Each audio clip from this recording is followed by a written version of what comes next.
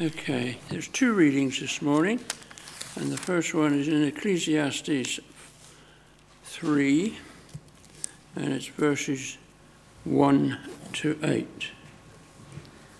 There is a time for everything, and a season for every activity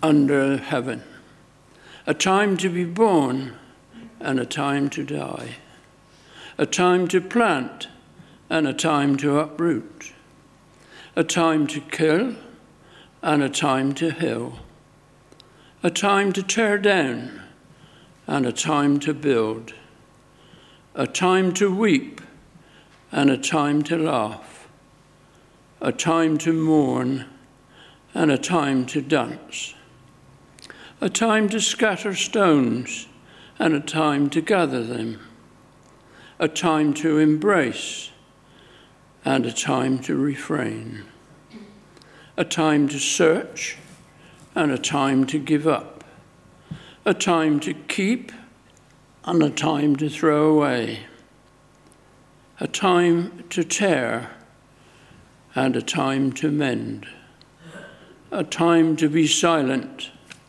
and a time to speak, a time to love and a time to hate, a time for war and a time for peace. I now turn to Micah, and it's chapter 1. No, it's not. It's Micah 4, verse 1. In the last days, a mountain of the Lord's temple will be established as chief among the mountains. It will be raised above the hills, and the peoples will stream to it. Many nations will come and say, "Come, let us go up to the mountain of the Lord, to the house of God of Jacob. He will teach us his ways, so that we may walk in his paths. The law will go out from Zion, the word of the Lord from Jerusalem. He will judge between many peoples and will settle disputes for strong nations far and wide, and they will beat the swords into plowshares and their spears into pruning hooks. Nation will not take up sword against nation, nor will they train for war anymore. Every man will sit under his own vine and under his own fig tree, and no one will make them afraid, for the Lord Almighty has spoken. All the nations may walk in the name of their gods. We will walk in the name of the Lord, our God, forever and ever. Amen.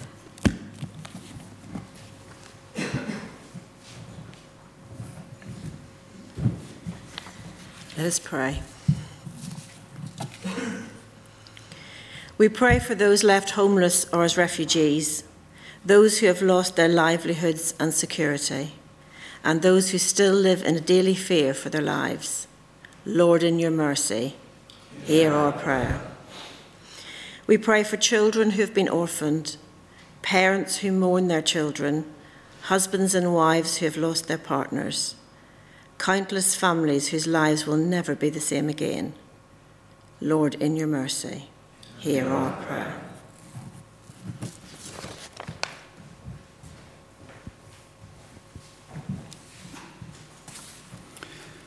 Can I just ask you all to stand, please, for our 2 minutes of silence?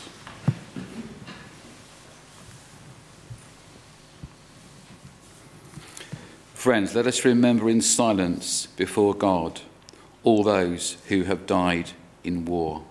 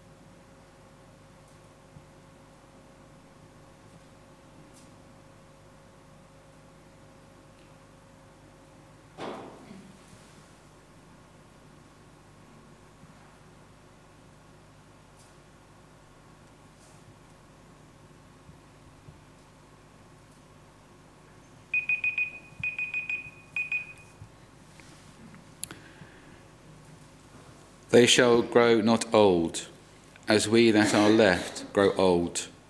Age shall not weary them, nor the years condemn. At the going down of the sun and in the morning, we will remember them.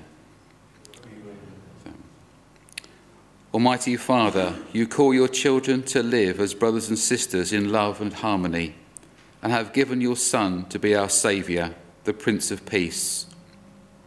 Grant that we, who are called by his name, may yield our lives to your service and strive for reconciliation, understanding, and peace in all our relationships, for the sake of Jesus Christ our Lord. Amen. Amen. Let us now just remain standing to sing a very well-known hymn, Thine Be the Glory.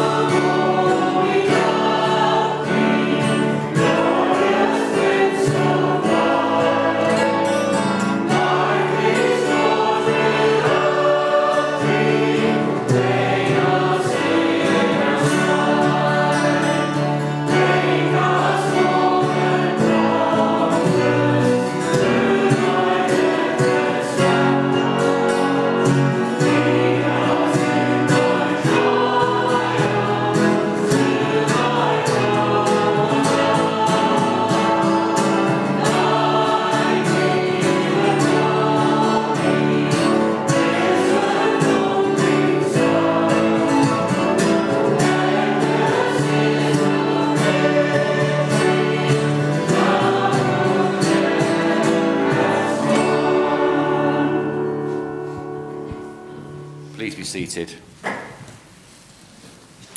Let us pray. We pray for those in the armed forces charged with keeping the peace in countries across the world, their work involving months away from their family and friends, and often danger to themselves. Lord, in your mercy, hear our prayer. We pray for the world leaders and the rulers, the politicians and the diplomats, those whose decisions and negotiations affect the lives of so many, and in whose hands peace ultimately lies.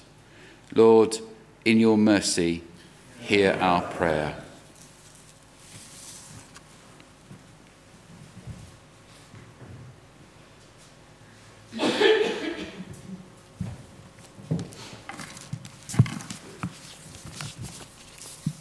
Reading from the NIV, John chapter 15, verse 5. I am the vine, you are the branches. If a man remains in me and I in him, he will bear much fruit. Apart from me, you can do nothing. If anyone does not remain in me, he is like a branch that is thrown away and withers. Such branches are picked up, thrown into the fire and burned. If you remain in me and my words remain in you, ask whatever you wish and it will be given you. This is to my Father's glory, that you bear much fruit, showing yourselves to be my disciples. As the Father has loved me, so have I loved you. Now remain in my love. If you obey my commands, you will remain in my love, just as I have obeyed my Father's commands and remain in his love. I have told you this so that my joy may be in you and that your joy may be complete. My command is this: love each other as I have loved you. Greater love has no one than this, that he lay down his life for his friends. You are my friends if you do what I command. I no longer call you servants, because a servant does not know his master's business. Instead, I have called you friends, for everything that I learned from my Father I have made known to you. You did not choose me, but I chose you and appointed you to go and bear fruit, fruit that will last. Then the Father will give you whatever you ask in my name. This is my command: love each other.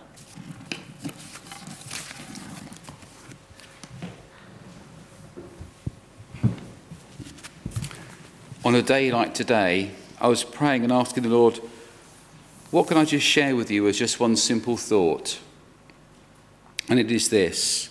It's verse 17. This is my command: love each other. This verse in John's Gospel is what we call a transition verse.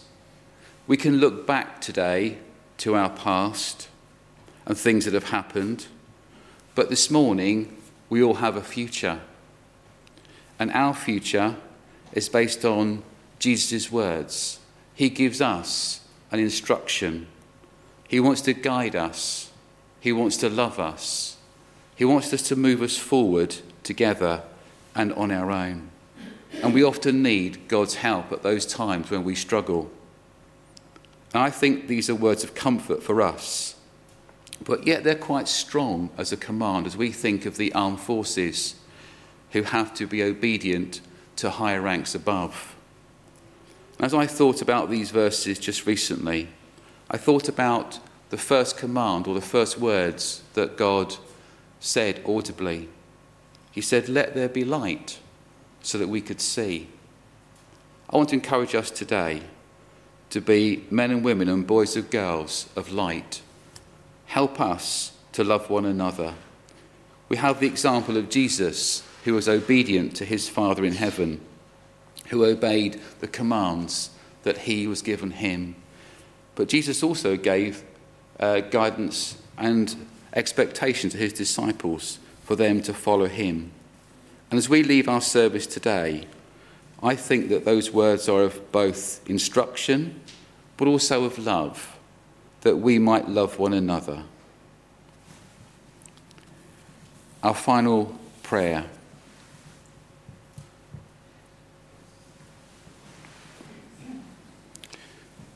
Before we sing our final hymn, and then an act of commitment. Lord of all, give wisdom to all who work for peace, so that a more secure future may be ensured for all. Give courage to those who strive for justice, so that the causes of conflict may be overcome. Give strength to those who seek to break down barriers, that divisions over race, colour, creed and culture may be ended. Grant that wherever war or the threat of war continues to haunt lives, a way of reconciliation may be found and harmony established between people and nation. Lord, in your mercy, hear our prayer. Amen. Let's stand to sing our final hymn together this morning, O Jesus, I have promised.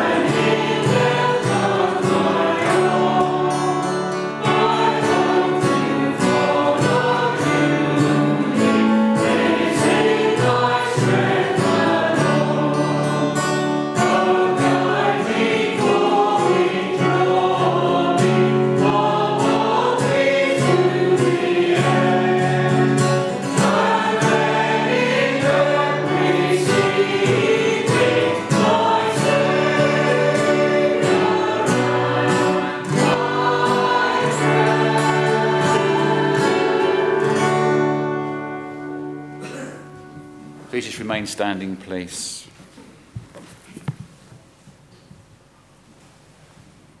I'd like us to read that last sentence out together, but I'll just start off.